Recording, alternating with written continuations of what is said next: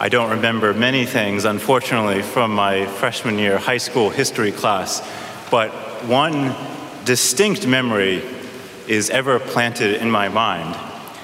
And that was one class where the teacher just said in passing that, and he wasn't even known to be a devout Christian, it wasn't really even talking about Christ in the class, but he just made passing reference as we were talking about ancient history, that there are more historical sources confirming the life of Jesus of Nazareth than Alexander the Great. And for some reason, that passing statement really stuck with me and actually became a seed of later conversion.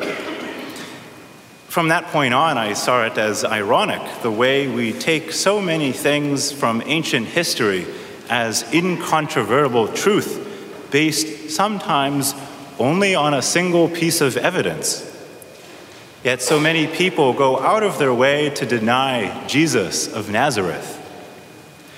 With respect to his resurrection specifically, we still have 4 eyewitness accounts: Matthew, Mark, Luke, and John, each of whom wrote with their own style, context, and audience in mind.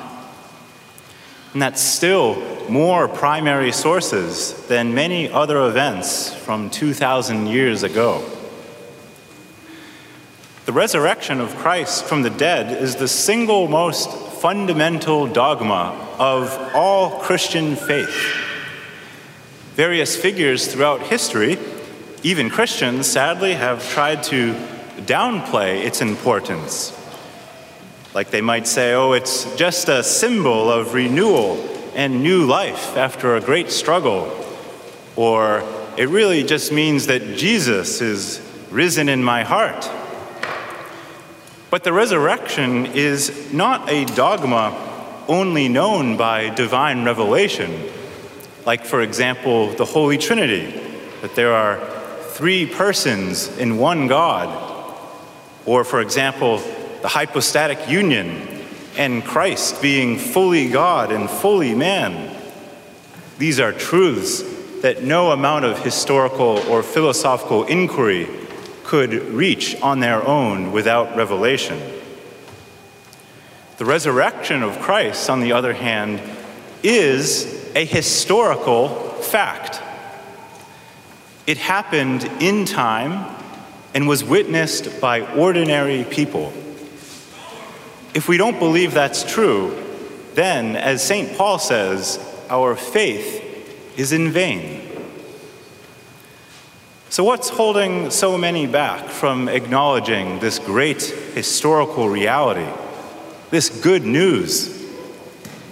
The resurrection, admittedly, is more than a simple event, because it has spiritual and moral ramifications. Many things about my life must change if Jesus is risen from the dead. We've all felt at times that sort of cloud of sloth, of resistance that sits in from time to time over our minds and hearts, a sort of spiritual stupor.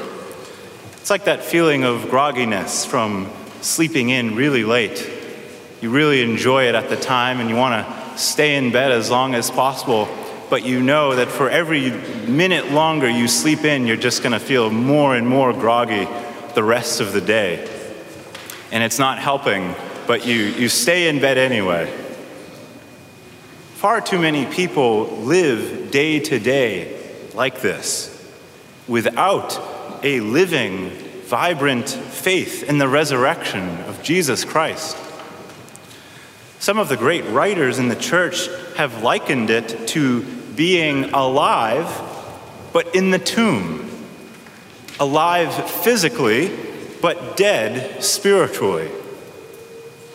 Herein lies the significance of Christ laying in the tomb for a full day following his passion.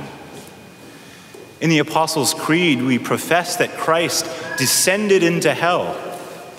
Here, hell, of course, does not refer to the place of eternal punishment of the damned, but the abode of the dead, where all the souls of the just had been awaiting the Savior. There's a famous ancient homily by an unknown author describing this very event based on his own mystical visions. He describes Christ going into this realm of the dead after being buried, and the very first person he goes to is Adam. Christ says to him, "Awake, O sleeper, and rise from the dead. My sleep will rouse you from your sleep in hell. Rise, let us leave this place. The bridal chamber is adorned. The banquet is ready. The eternal dwelling places are prepared. The treasure house of all good things lie open. The kingdom of heaven has been prepared for you from all eternity." To live with faith in the resurrection is to allow Christ to break through the tombs in which we live, to rouse us from our stupor, to bring us out of the darkness into the light. Life without the resurrection is like living in a tomb, reality cut off from all its spiritual and eternal dimensions.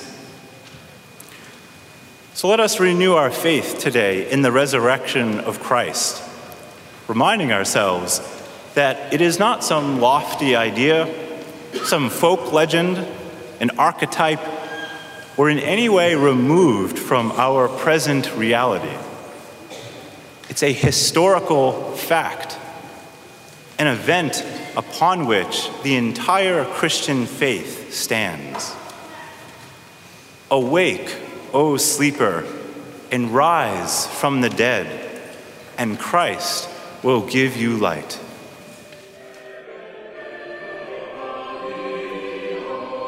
Thanks for listening to Within the Walls of St. Paul's Sunday Homilies.